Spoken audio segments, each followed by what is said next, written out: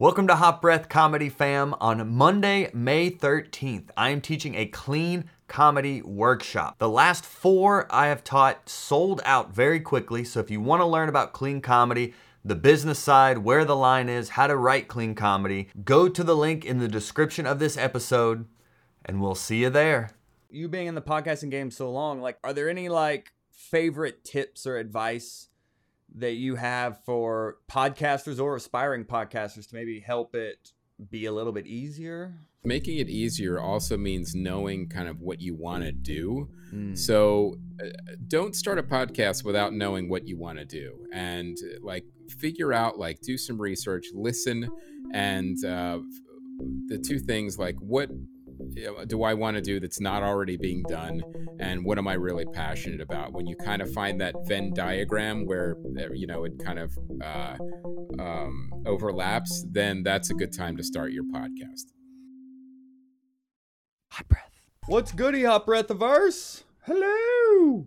Welcome back to Hot Breath, the show where you learn comedy from the pros. I am your host, comedian Joel Byers, and our mission here is to cultivate the next generation of great comics.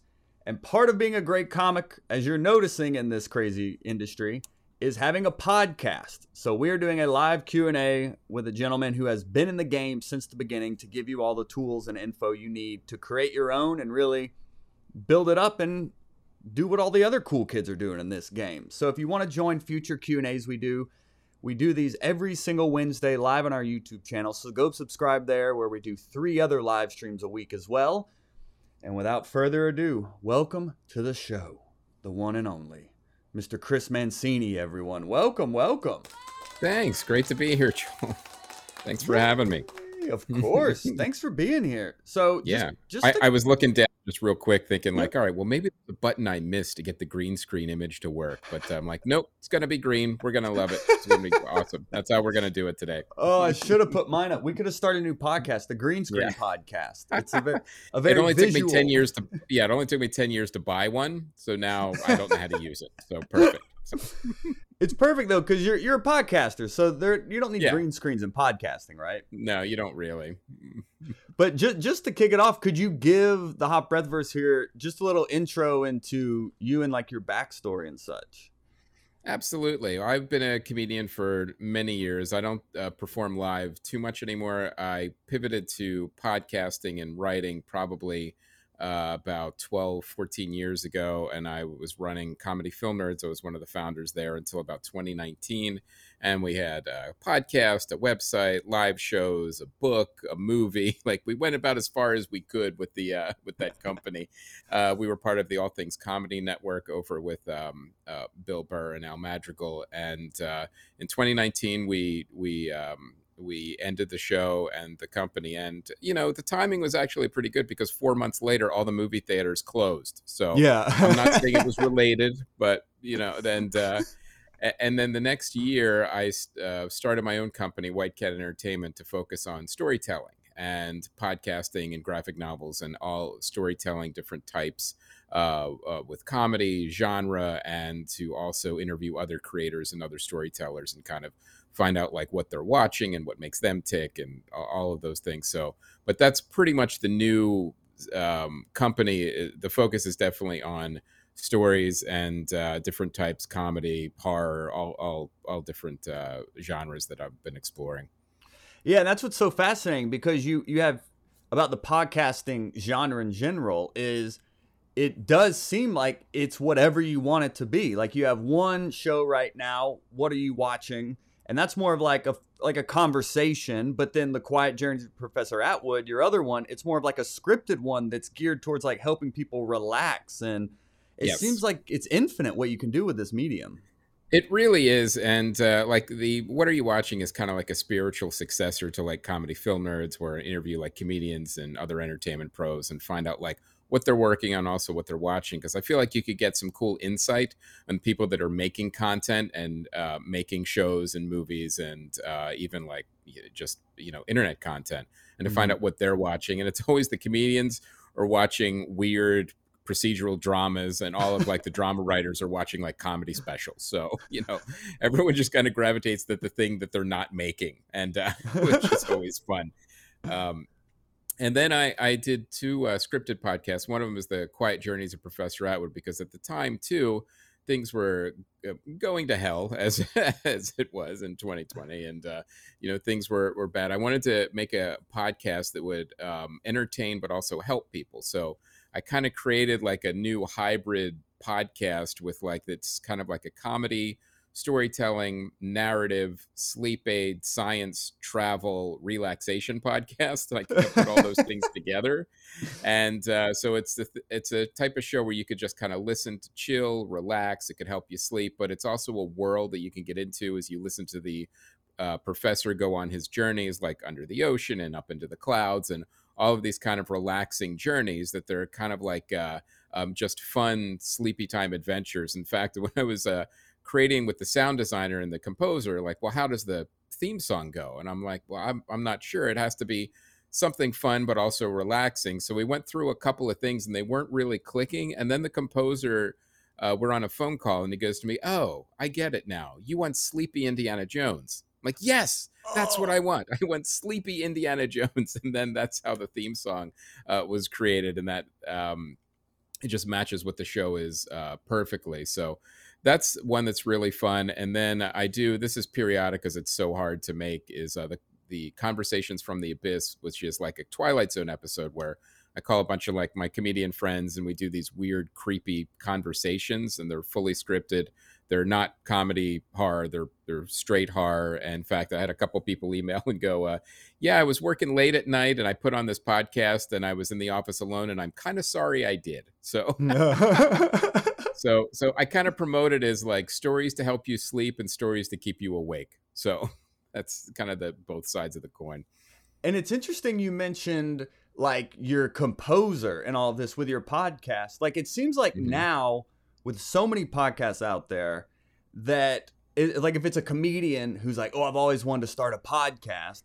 It's like you being in the industry so long for a comedian who's thinking like, "Okay, now I'm finally going to do it." What kind of tips do you have for them or things that you've learned the hard way to maybe or the reality of actually podcasting that a lot of people don't realize?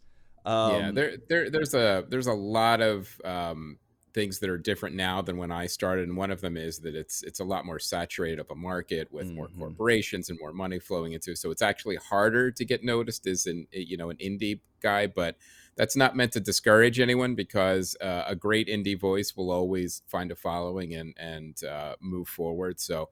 And the barrier to entry is very low for a podcast. You could record and post very very cheaply, but the first thing, and this hasn't changed even with all the corporations, everything coming out, the first thing you have to realize is that what do you want to say? Do you Mm. want to do in podcasting that's different than what everyone else is doing, or it does it in a different way? And that's the first thing that you kind of have to figure out. Like I remember the story that the creators of Welcome to Night Vale told me, and they were like, "We wanted to do a podcast, and we just didn't know what we wanted it to do." So they actually researched and listened to a bunch of podcasts to find out what wasn't there, and then they created Welcome to Night Vale to kind of fill that gap that simply wasn't there, and it was blew up, and of course, still superly successful, but one of the things that is always skipped is like, what's the landscape look like? Do your research, listen to other podcasts before you figure out what you want to do and how you're going to do it differently. Find out what's already out there and how you can do it better, and or not even necessarily better, just differently. Beautiful. Yeah, that's something I actually did with this podcast was when it started 5 years ago. I remember like my favorite moments of comedian podcasts were when they nerded out about like their process and how they did certain things, whether in the business side or the creative side. And those are my favorite moments. And I was like, well, there really isn't at that time a podcast that goes that deep into just the craft and it's just solely about that. So I kind of created the show I wish existed. But Right. now, 5 years later, and 400 plus interviews later, I'm like, where's like money or like, it's, I mean, I'm Yeah, that grateful, bar's but gone up, and that's one of the things that has changed. Where like that goalpost of like, oh, you only need this many downloads to make some money. Now you need this many. Now you need Mhm. this many, and now we're going to measure it differently, and now we're going to kind of like not count the stats the way we used to be counting them. So it's not just you. The bar has definitely been raised for entry as far as monetization goes. That's why you see also a lot of podcasters, they try to monetize on YouTube, they monetize on the podcast. And, there's good and bad at that, because what it's also doing is splitting your audience, so you don't have them concentrated on one place to monetize. But if you can get more eyeballs or earballs in one place, it could translate somewhere else, or it could bring you back to somewhere else. So it's a kind of a double-edged sword. If you're in so many places, it could split your numbers, but it could also lead to more discovery. So you got to kind of decide what's best for the show, because some podcasts, they're not really set up for video at all. And sometimes, interestingly, that doesn't matter. Somebody's just on YouTube putting something on to listen. So there's all these factors, and anyone who tells you exactly what to do and what works and what doesn't might be right one day, but then a couple weeks later, things may change, and everything's constantly evolving. The only thing that sadly hasn't is the bar keeps getting higher for monetization, which is it can be frustrating, but there's other ways to kind of grow your podcast by going on other shows, doing promotion. I mean, throwing money to social media like ads and stuff, that doesn't really do a lot unless you have a lot of money to spend. It's more the kind of the networking and marketing yourself and trying to get on other podcasts and have other people on your podcast, and you kind of grow it slowly that way.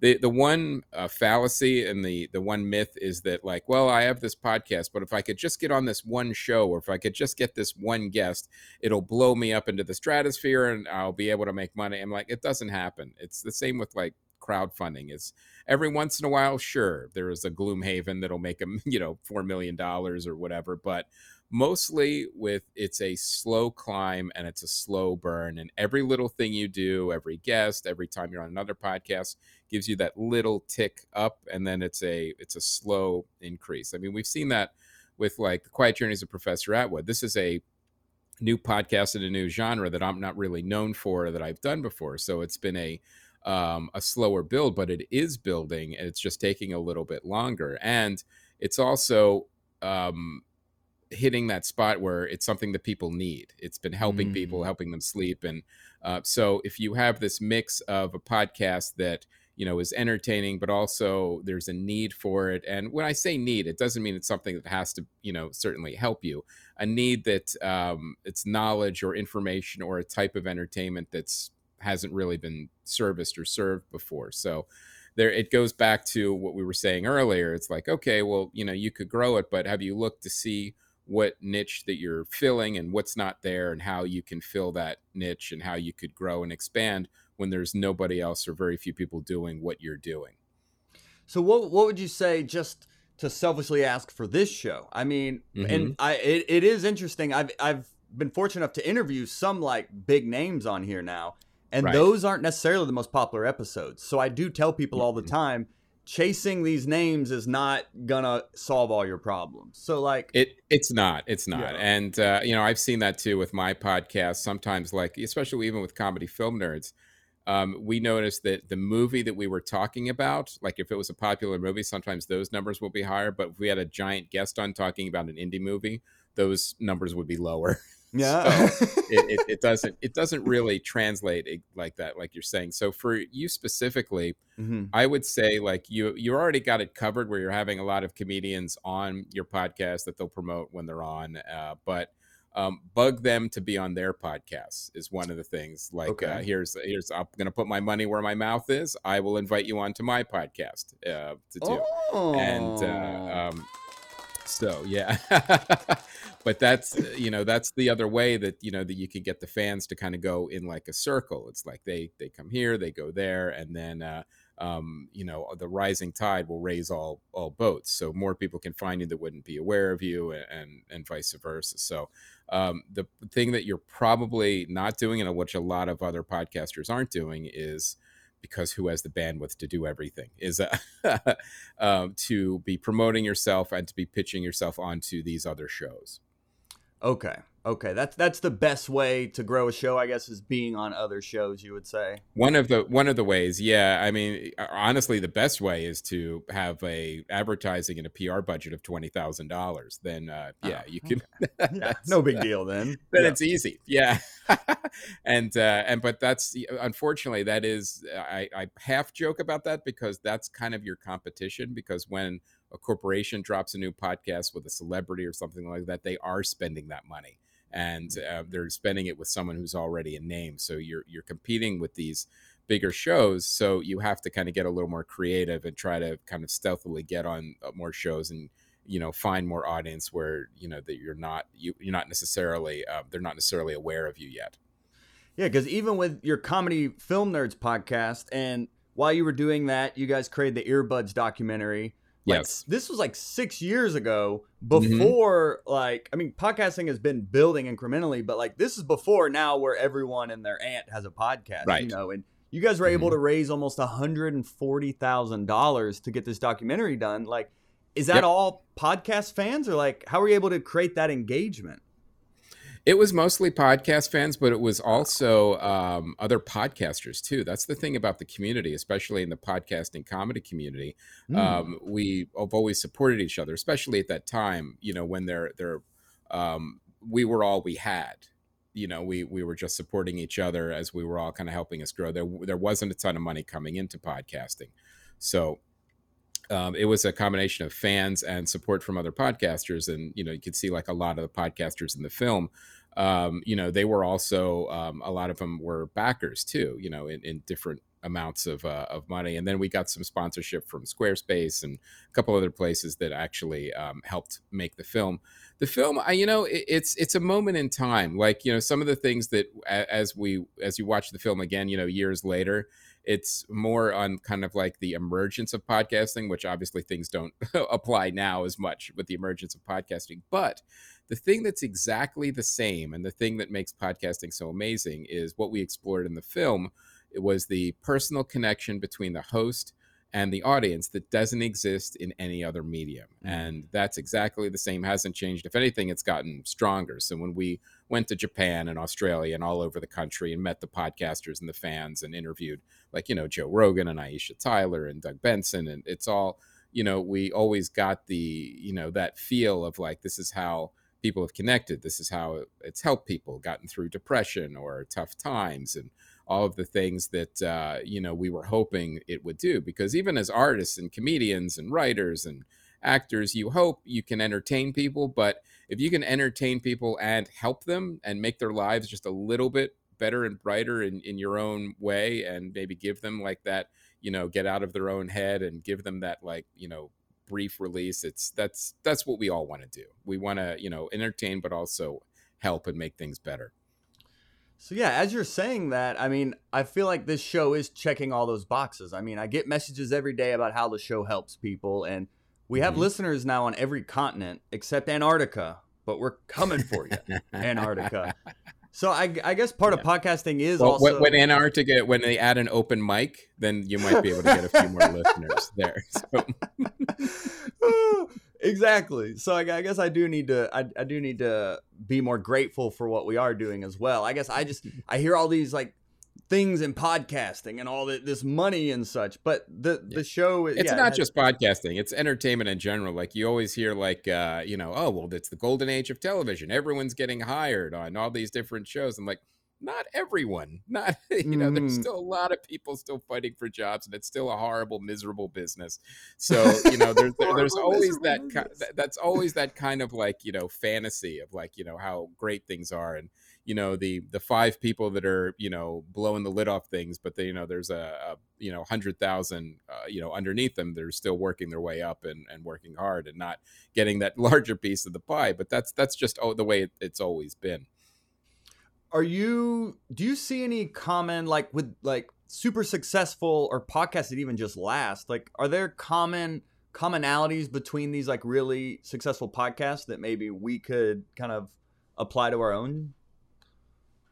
Well, there is that X factor that you can never really quantify, like what people are going to like, what people are, are going to gravitate towards. So that's, it's like it's like a company naming their video company Viral Video. Like, you can't plan to have a video go viral. It doesn't work that way. But the one thing I will say with podcasting, it's usually the things that it's the podcasts that approach things from a different perspective or a different angle, like Karen Kilgariff and Georgia Hartstruck. They're doing My Favorite Murder. And while true crime was huge in podcasting, there was never really a comedic female-driven podcast for true crime. And sure enough, they found that niche and they found that need. Like, where is that need? And their podcast it blew up uncharacteristically quickly, like super, super fast. Like sometimes they had take a little while to find their audience, but My Favorite Murder was just, I hit really from the beginning. Mm-hmm. And let's just to ask about this show again. And I appreciate people coming with your questions. We're definitely about to jump into your questions as well. So do comment your questions here for Chris. But like for this show, we get a fair amount of engagement and stuff. Like I said, I get messages every day and stuff. But do you have any advice on how maybe to increase engagement or to maybe increase the shareability of the show? So if we have people that really love the show, encouraging that engagement to actually like promote it or to tell their fellow comedian or comedy fan, Well, that's an interesting question. And I would say if your fans are that engaged, then that's work that you don't need to do. Oh yeah, maybe just asking, I guess. Because if they're already engaged and you have a core audience, because let me tell you what that means. That means that what you're doing is thoroughly engaging and that people are really enjoying it and they're very loyal to it. And that even though that number may be small, it shows the value and the viability of your show. So that's the first kind of takeaway from that, because you have that engagement. The second is that you can't really rely on them to increase your numbers and engagement, and as far as like getting more people to listen, because the way the internet works and social media, it used to kind of work that way. It doesn't anymore because there's so much noise and everything's flooded all the time. Growing the numbers, it's not quite as effective that way as it used to be. It's more promoting yourself and going on other shows and the discovery of people finding you that don't already know about you. I mean, you could have fans share and things like that, but it doesn't grow you as much as other things do now. So I would say, first of all, congratulations, because that means that, you're doing something very right with your show, that you have that kind of engagement and that kind of loyalty. And that I would say focus more on growing the numbers a different way, like more about promoting yourself and the show to other corners of the internet that aren't aware of you. Beautiful. Like doing your podcast. So that's exactly. That's a good, yeah. I mean, literally, if you're interviewing all of these comedians, when, you're like, when you tell them when it's going to be on, you say, hey, I'd love to do your show sometime too. So then, your calendar should be booked by, That's a really good point. I haven't looked to return the favor like that. So that's really cool. I appreciate that. And we appreciate Ryan Shrilla just hit us with a super chat as well. So thank you. Thank you so much, Ryan. So we will jump to his question. That's the paid chat, right? That's the I don't even know all these terms. Right? Oh yeah. On YouTube, it's like a tip for the live stream. If people are like enjoying it, they can give you like a tip on there. So okay. Thank you so much, Ryan. And let's go to his question first. I mean, since he hit us with the super chat here. So let me see if, okay, looks like he posted here it is. So he says, and he has a show called Biteworthy, which I actually speaking of being on other podcasts, I actually just did it not long ago and it was a lot of fun. So he said, I have a YouTube interview show and many people want audio only. How do I tackle that? And is there anything I should avoid in my template? I don't think there's anything to avoid, but there are very specific platforms and programs to do that automatically. Like Headliner is a really good one for that, where you could just take your podcast and then it'll throw it up on YouTube as a video, but it's really audio only. It's kind of like your logo on the screen and then maybe like a sound wave at the bottom. But that's probably the easiest way. Like the way, if you could kind of just like make it as seamless as possible for yourself, so you're not doing a ton of extra work. And I like, if you get like kind of like connected with like a headliner or other platforms that kind of do it automatically for you, it'll make it easier. But I don't know if there's anything you should avoid in your template, but that's pornography, maybe. I don't know. So I don't know to avoid in your template. I'm not quite sure. But yeah, I think use your judgment. Yeah. But his is actually video, and it sounds like he's wanting to make it just audio. And maybe you can follow up with, like, I don't know what he means by template, or if he's wondering like specifics on hosting sites or what. But because I am familiar with Headliner for people going audio trying to get on YouTube, but I think he's trying to go YouTube to audio. I think there's another step. You got to pull the audio out, but then if you want to re-put that onto YouTube without the video, then your template would go up with your logo and things like that. So first, you got to obviously separate the audio, and there's tools to do that as well. Mm-hmm. And then you're just kind of doing one extra step, maybe in reverse, to get it back to YouTube without the video. And then you have it both. Then you have like the MP3 that you could just throw up as a podcast too. So, and then that MP3 goes into Headliner, and it can make the non-video video for you. Do you have any favorite like hosting sites for people to like post their podcasts to? I've been on Libsyn for a long time, but there are a lot of different choices now. And when I was started on Libsyn, I mean, because I know some of the people over there, so I've been there for a while. There weren't that many games in town. I mean, there weren't that many choices, but it depends. Like if you want to do a little more video, if you want kind of like dynamic ad insertion, depending on your numbers, like there's definitely a little more research that you could do. But I've always found Libsyn to be like reliable and reasonably priced. So one of the things that used to be a little easier is migration. Like if you're on a hosting site and you're not really happy with it and you want to leave like a year or two later, you could still do it. It's just a little more complicated, and sometimes you have to pay a fee, but it is still possible. So don't think that it's a prison sentence if you're on a hosting company site and you don't love it. So there's ways to migrate. Perfect. All right. Yeah. Good luck with that there, Ryan. It was a fun show to do. So yeah, keep it up. This is Bobby Sutton. She says, could you please tell us exactly what we need equipment-wise, how many episodes we need to post a week to build a following, and can it be done without the high-end equipment for broke folks? Yes. One of the things, first of all, is consistency. Like once you kind of pick a schedule, kind of stick to it a little bit. Now, a lot of like interview shows, they're once a week. And then if you start to get to the point where you have a lot of listeners, and you could do a Patreon where, you do a bonus episode for them, maybe once or twice more in the month. There's some shows that do more than once a week. That's a big bandwidth, especially if you're not making a lot of money. But also you got to remember too, that there's scripted podcasts that are much more time intensive to put in, and they are released far less frequently. Like The Quiet Journeys of Professor Atwood, I do 2 a month, the 1st and the 15th. And then some of them even have like seasons where, you have the podcast released, and then, you're 8 months on, 4 months off. So there's not a specific, thing, rule that you have to follow, with the exception of don't have the audience guess as to when you're going to release content. Like if it's clear what your schedule is, if you're doing seasons or whatever, then it's much easier for the audience to be engaged and not think like, well, are they going to show up with an episode this week or are they not? So you can pick any kind of schedule you want, but you got to stick to it.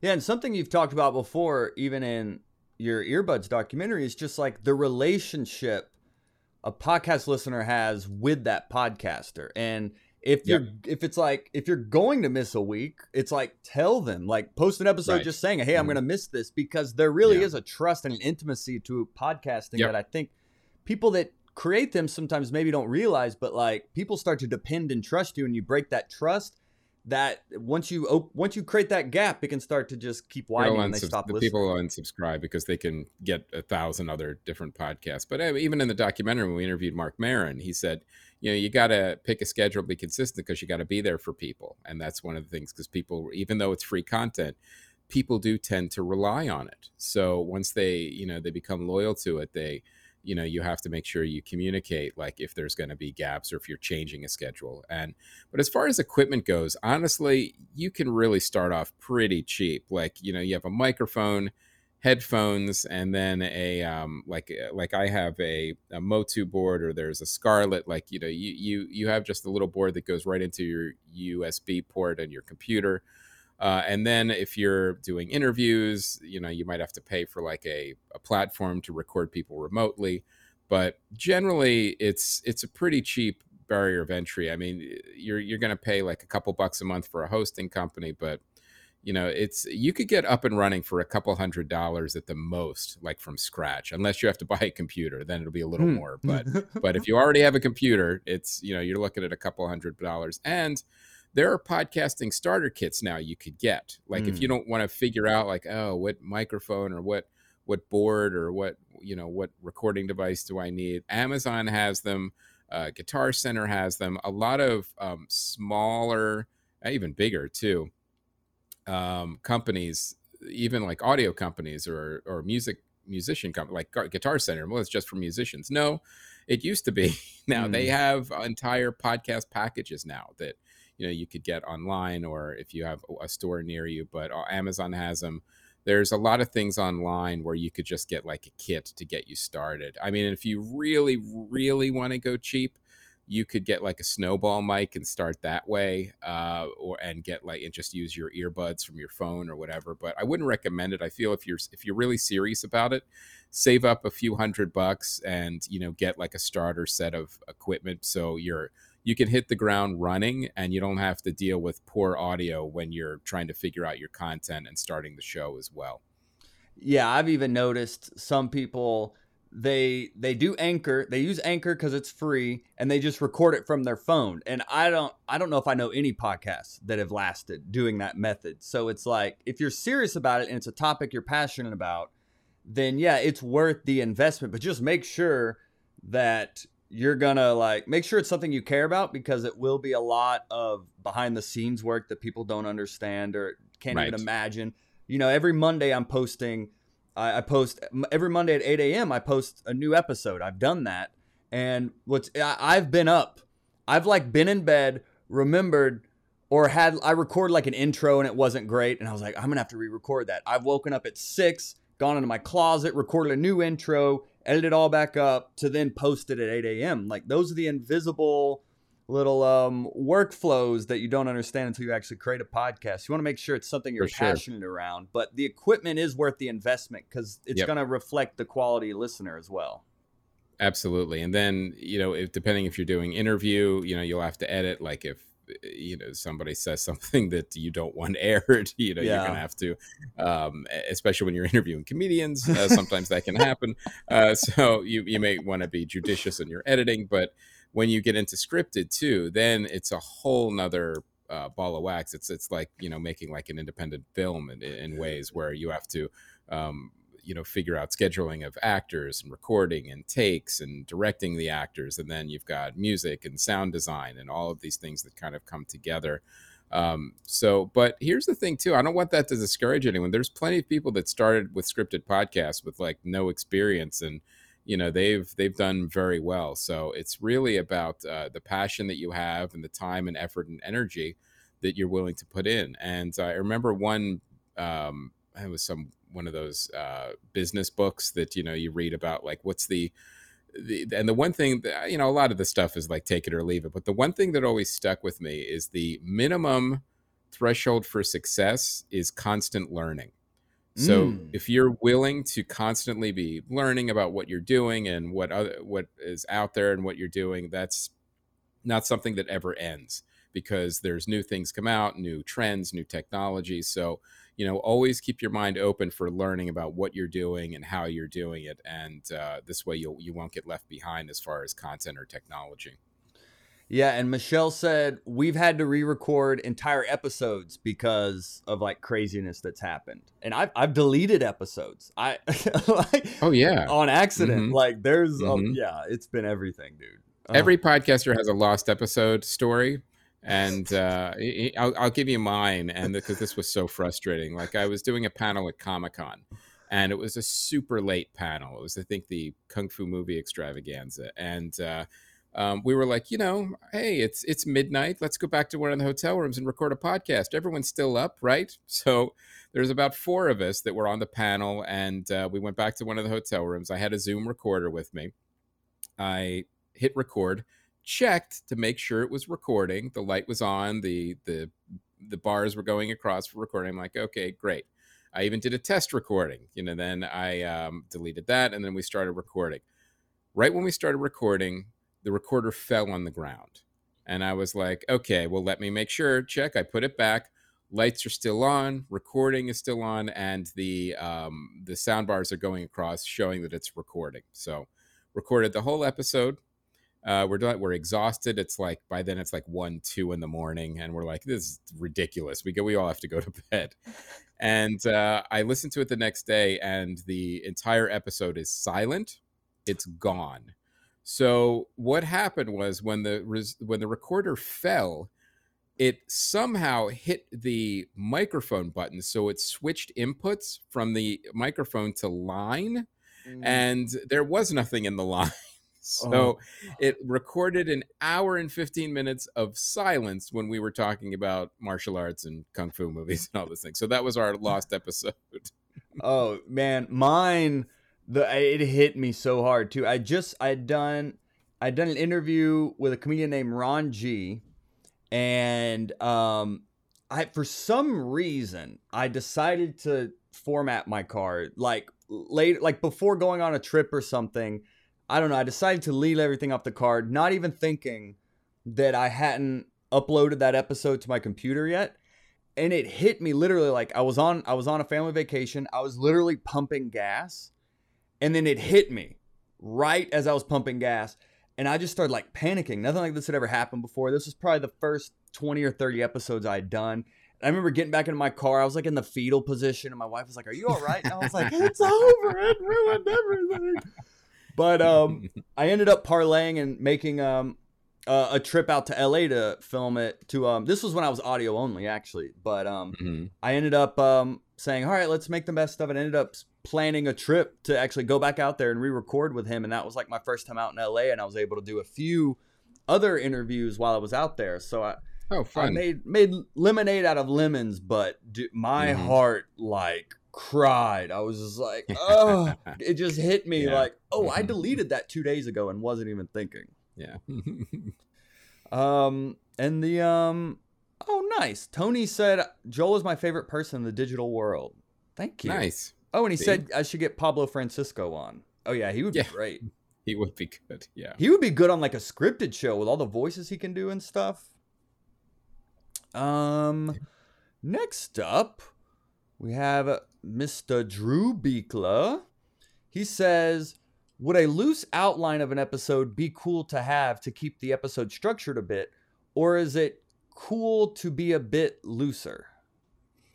I always think it's better to have a loose outline because it kind of gives you an idea of where the show is going to go and what you're going to talk about. Like a lot of podcasts obviously are conversational, like Never Not Funny. They just kind of talk, and wherever the conversation goes, it goes. But I'm always a fan of a little bit of structure, but it also, it depends on the comedian and the show. But here's why I will also say use a little bit of structure, because it can kind of steer you in the right direction as to what kind of show you want to have. Like if your show is structured, you can learn quickly what works and what doesn't work, and then it'll steer you in the direction of where you want to go with your show. It's a shortcut to getting you where you want to be quicker. Yeah, and even on like my interviews, like I researched the guest, and back in the day, I mean, I had a script. Like back in the day, it was like, we're going to start with this question and then go to this question and that. Like I literally had it scripted out that much. Even if it's comics talking about comedy, like I even scripted it out. And now it's more organic. and I've like just gotten more comfortable weaving in topics as they come up more organically. But in the beginning, it was like question number 1, and I had like notes in front of me and everything. So yeah, it's what you want it to be, but as you had said before, it's like, you know, creating a quality show that'll create a quality like listenership. Part of that is maybe like a little prep. Not everyone, really barely anyone, is Bill Burr where they can just rant alone and it's hilarious all the time. I know there's a lot of comics trying that right now, to where I'll just create a podcast and rant into my iPhone and it'll be funny. Or it's like people think they're Joe Rogan and can do 3 hours. It's like, I think now more than ever with so many podcasts, it's like, how can you differentiate yourself and up the quality of the show? And I think at least having some structure, some format can really help do that. For sure. But yeah, good question there, Drew. Next up, we have Raul Carrasco, or Carrasco, perhaps. How many completely different topics can a podcast handle? I feel like my interests are so random and wide. Should I have a different pod per interest? Well, I would say cluster them. You know, if you like movies, TVs, and books, you don't need 3 podcasts. But you know, if you have something where you know you like media like TV or film, or if you like sports or something like that, you know, you can kind of like I said, cluster them a little bit, but I wouldn't like break them up too much. I mean, granted, some podcasts are very specific, like James Bond movies or Star Trek Next Generation episodes, but those podcasts also end. You know, when you get to the end of that library, those podcasts are over. So yeah, you don't need a podcast for each one, but definitely kind of cluster your interests a bit. And the other thing too, you're going to find with all your different interests, you might like talking about one of them more than the other, but you won't know that until you start talking about them. So, you know, if you start your podcast and you start talking like, okay, well, yeah, I kind of like this. And like, well, I did like talking about this, but now I've kind of don't have anything more to say on this subject. So you realize that, this is where I kind of want to focus. And that's the podcast that will have the longest legs. Yeah, and make sure, it's something you're super passionate about. I can't overemphasize the amount of work a podcast is. And isn't there like a crazy stat that it's something like 70 or 80% of podcasts don't make it past like 10 episodes or something like that? Probably something like that. Yeah. So yeah, and if your podcast gets like over 200 downloads an episode, you're in the top, 10% of podcasts, something like that. Like snap. Yeah, there's some crazy statistics that a lot of podcasts get less than 200 downloads an episode. Well, Hot Breath is out here. Yeah, we get more than that. So all right, we're in the top 10%, baby. Yep, I love it. All right, next question. Oh, this is an interesting one, and this one's from Bobby as well. And this is an interesting one because so many shows I'm noticing, like HBO now, literally like every show they have now has a companion podcast with it, which is so fascinating. So Bobby was asking how you feel about the success of Steve Martin and Martin Short's Only Murders in the Building, which I don't know if you've seen it, but it's a show based around a podcast, essentially. I love it too, because it's 2 old guys trying to figure out what a podcast is the entire time that they're actually doing it. So I think if you were going to do podcasting in a show, to have Martin Short and Steve Martin do it, I think that's like the perfect way to do it. And you've got the one character that is like just rolls her eyes the entire time, and also doesn't really care about podcasting too. So I really like it, and I like what they've kind of done with it, and I feel like it's just a real nice mix. And also there's some inside jokes for podcasters too, like with the big, like the NPR super successful ones, how they're like these awful entertainment monsters and like there's some really fun things in there about like the hierarchy of podcasts, and for some reason NPR ended up at the top. So, Hmm. Have you but heard there's stories like that before of them almost like poaching smaller podcast ideas? it happens. I haven't heard anything specific, no, but I can tell you just because it's an entertainment medium that Yeah. chances are it's happened Yeah, at some yeah. point or another. Yeah. Um, so, but yeah, and it just it also kinds of gives it that nice satire of how ridiculous things even in the podcast world can be. An interesting thing about when we talk about like the visual medium translating like and now like podcasting audio only is now translating to visual and stuff is there's a lot of podcasts that get picked up as TV shows and stuff now as well. So especially like a scripted one where you talk about them having sound design and things like that. I mean, if you're thinking about whoever's thinking about creating a podcast, I mean, maybe even thinking that far ahead, one, that if it is a scripted one, script it as if it were like a visual medium, and then one day it literally like may get picked up.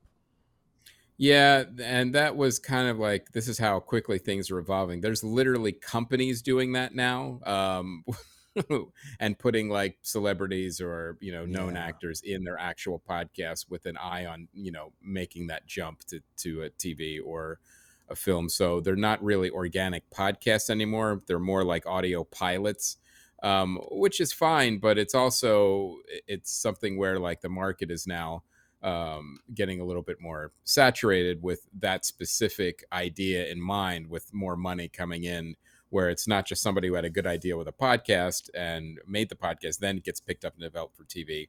It's money being thrown at podcasting to make something that can be picked up for TV specifically. So, um, it goes back to what I said before. I'm not saying don't do it. I'm just saying that there is more competition for that now. But again, a good idea is a good idea, and if it does well, you're going to get eyeballs on you, because at the end of the day, content is king, and also content is irrelevant. So Content is king and and irrelevant. yeah, and what I mean by that is if you have a show that you pitched around town and that nobody wanted, then you made it a podcast and it was getting millions of downloads, guess what? That exact same show, everyone will want. So it's really a lot about playing the game and a lot about not playing the game. And, if you can generate that interest and audience on your own, they will find you. Then the doors will start to kind of knock and open, like even if it's something that no one wanted before.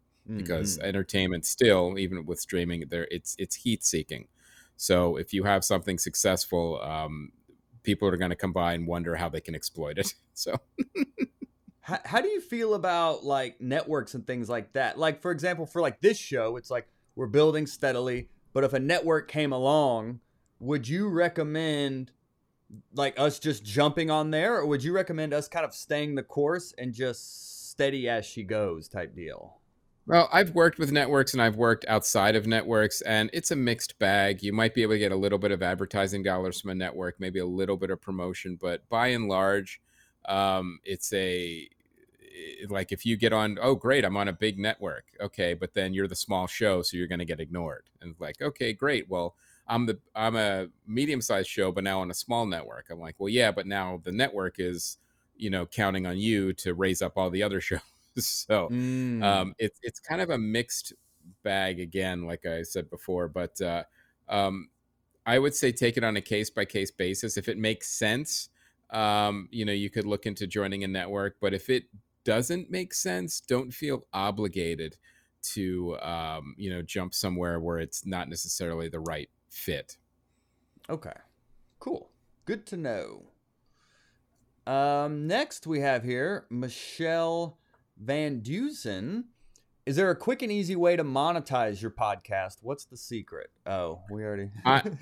Yeah, honestly, the secret is simple: is your numbers have to be high. I mean, once you get to a certain threshold, there's even advertising sites and platforms that once you hit like I think it's, and again, this bar keeps getting pushed back as more of the bigger podcasts come online. But I think I have to check again. It's either 15,000 downloads a month or I think 5,000 per episode. And there's there's some like kind of micro advertising you could get, or like indie advertising that you could also get too. But generally for the bigger names and the platforms, those are the numbers you kind of have to hit first. There's no real, I mean, that's really, the magic numbers. Like once you hit that, it's the monetization is actually easier.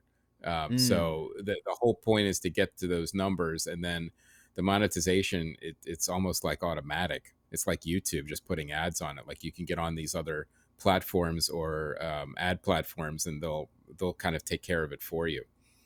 Yeah, and another thing is, don't just think of how can I get advertisers, because you'll hear the term like CPMs, which Chris was referencing in terms of like that's like per thousand, so it's like 15,000 per month or whatnot. But also, if you create a podcast in, like, for instance, here, we've had comedy festivals that have sponsored the show before. So it's like, if you have a niche audience, I have a friend who does a fishing podcast, super niche, but he has like a boating company that sponsors it, and he makes good money just in this niche audience. So it's not all about how can I get this many listeners to then get these big advertisers, but okay, who is your audience? What products or brands would they be interested in? And maybe reach out to those brands.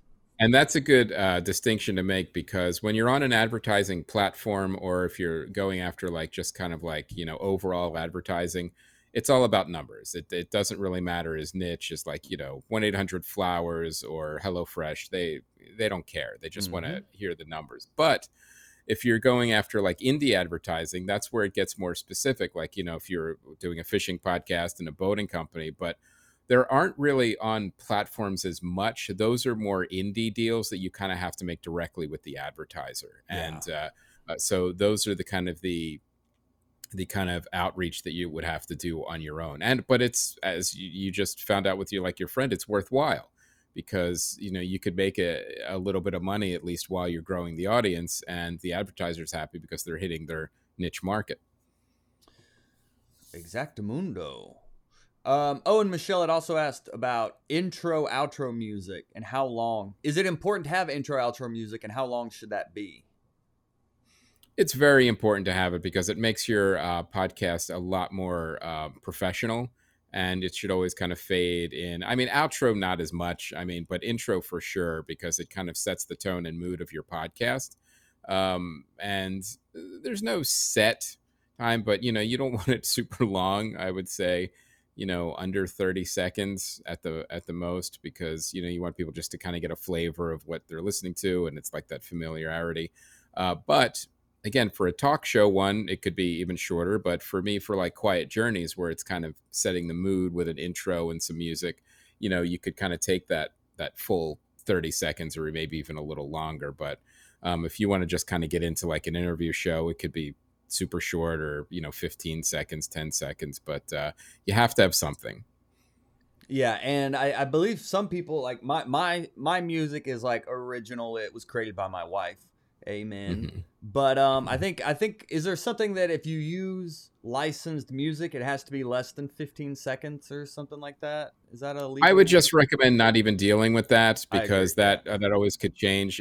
Get original music for your intro and outro. Like a lot of times you could find an independent artist, you'll pay for it once, there's no royalties, and an independent musician gets work, and then you don't have to deal with licensed music. Oh yeah, and is there Bob Kirk followed up, is there a site to get that kind of like license-free music? Probably, if you just Google license-free music, something will come up. Yeah. Because I know YouTube channels will use them a lot for their videos and stuff. I can't think of one offhand, but yeah, there are. The other thing about licensed music, it sounds like licensed music. Like if you're serious about your podcast, it's better to have something a little bit original, even if it's something super short, and something that's is super cheap, that you pay somebody for, because there's exchanges and musician platforms that you could hire somebody pretty easily and quickly. But licensed music, people use it. I would really recommend original, because as your show grows, it's one less thing you'll have to worry about or deal with. For sure. Yeah, I agree, for sure. Tony Baloney, do you have to censor yourself? Like, are there topics off limits, or is it just anything goes? It depends on the kind of show you want to present. Yep. That's why Apple has like, a explicit or non-explicit button. So, I have my shows go both. Some of my press it, some of them I don't. But as far as topics go, it's not really. I mean, it's more how you're talking about the topics that you could maybe engage people or turn them off. So, but I wouldn't really. I don't know that it's the whole point of podcasting is not to censor yourself, and you'll know pretty quickly whether you're pissing people off or if they're enjoying what you're saying. People aren't quiet on the internet, so. Great question there. And Greg Hardy, let's see what Greg has going on here. And Greg is actually working on a fun project right now as well, which is I'm excited to see what his question is. What are some good examples of someone creating a podcast mini-series, or they take breaks and come back with a season 2 as opposed to starting one and hoping to come up with new weekly topics forever? The miniseries generally are either true crime, where it's a obviously like Serial and like some of these other ones where they go through like a one crime for like a season and they kind of dig down into it, and also scripted ones where you might have like a season 1 and then they have one narrative arc and then the next season picks up like where that one left off. But I would say like, I mean, I think they pulled their shows, but I think they brought it back. Like Thrilling Adventure Hour is a really nice one to kind of see. Like they have all these different kind of stories and they kind of tie together. But obviously, Serial is a good one for true crime. Thrilling Adventure Hour is good for narrative. If the Welcome to Night Vale podcast network, they have a lot of things like Alice Isn't Dead and I think Within the Wires or Between the Wires. Like they have all different shows that have seasons, and the way they kind of unfold is really interesting. But they're limited. I mean, they have the narrative, and then when the narrative ends, it's over. So, would you say that it's better to have a seasonal podcast, or just to like, if it's every Monday at 8, then you just do that forever? It depends. Like I know this is the cop out answer, but it's true. It depends. It's an interview one that people want to hear you every single week. Where if you're telling a story, or if it's like a true crime, it might be super production heavy and intense, where it's breaks are needed. But what's interesting is if it's an engaging narrative podcast or even like a true crime podcast, like I get sometimes the same amount of downloads on Conversations from the Abyss that I do sometimes on the other podcasts, and I haven't updated Conversations from the Abyss in a year. So Wow. it depends, like where the engagement is, and you don't always know where it's going to be. So it depends on the shows. I mean, there's shows that are still monetizing that have stopped producing content, but because they're getting so many downloads per month or whatever, the shows are still making money. And with dynamic ad insertion, those ads and the revenue can still change because the ads are changing, even though they haven't produced new content. The content that they have is still being listened to. It's like watching reruns on TV. If it's still viable, it's still going to make money. So the answer again, it depends. Yeah. It seems like that's a lot with podcasting, though. It's like, it's kind of what you want the show to be. I mean, at the end of the day, because it is, it's wide open, but that can be a gift and a curse as well. Yes. So as we land this plane here, you being in the podcasting game so long, like, are there any like favorite tips or advice that you have for podcasters or aspiring podcasters to maybe help it be a little bit easier?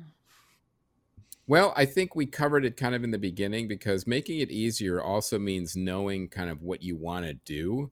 So don't start a podcast without knowing what you want to do, and like figure out, like do some research, listen, and the two things, like what do I want to do that's not already being done, and what am I really passionate about? When you kind of find that Venn diagram where it kind of overlaps, then that's a good time to start your podcast. Beautiful. Well, please, Chris, thank you so much for your time, and thank you everyone that watched this live. We do these every single Wednesday on our YouTube channel, so go subscribe there, and we're going to link to Chris's podcast in the show notes of this as well. Could you please, whatever you need to promote, please let the Hot Breathiverse know. And Hot Breathiverse, please go check out what Chris has going on, because it's really inspiring, and it's a super creative dude doing a lot of cool things that we can all learn from. Awesome. Well, the one place that they can kind of find everything from the podcast to the graphic novels, I have another one coming out soon, and was really cool. I actually found an artist through podcasting, Awesome. and kind of got put together, got into the comic book world, which has been really fun because I've been a comic book nerd for since as a kid. But I have two, Long Ago and Far Away, and Rise of the Kung Fu Dragon Master, which is a kind of an action comedy that's like Big Trouble in Little China, and Long Ago and Far Away is like a fantasy comedy about a kid. You remember the Narnia books when you were a kid, like Lion, the Witch, and the Wardrobe? Yeah. So I always thought, well, these kids go into this fantasy world and they save it from the evil witch, but then they come back. But then what happens? What happens when they're 30 and they run a comic book store and he's a jerk, and then he has to go back in that world again as an adult? So that's Long Ago and Far Away, and that's actually out now. You can get that on Kindle or on the website or wherever. But the other one's coming out, and everything can be found at whitecatentertainment.com, so you can read about, and there's a store there too. You can purchase things directly there as well. Beautiful. Awesome. Well, I will be sure to link that in the show notes of this. And Chris, thank you so much for your time. I'm excited to keep doing more together. Thanks for your help here. Awesome. Absolutely. Well, thanks for having me, and we'll get you on What Are You Watching very soon. All right. Watch out for that Hot Breathiverse. And in the meantime, go subscribe to our YouTube channel and check out Chris's podcast and his graphic novels. And until next Monday, right here on Hot Breath.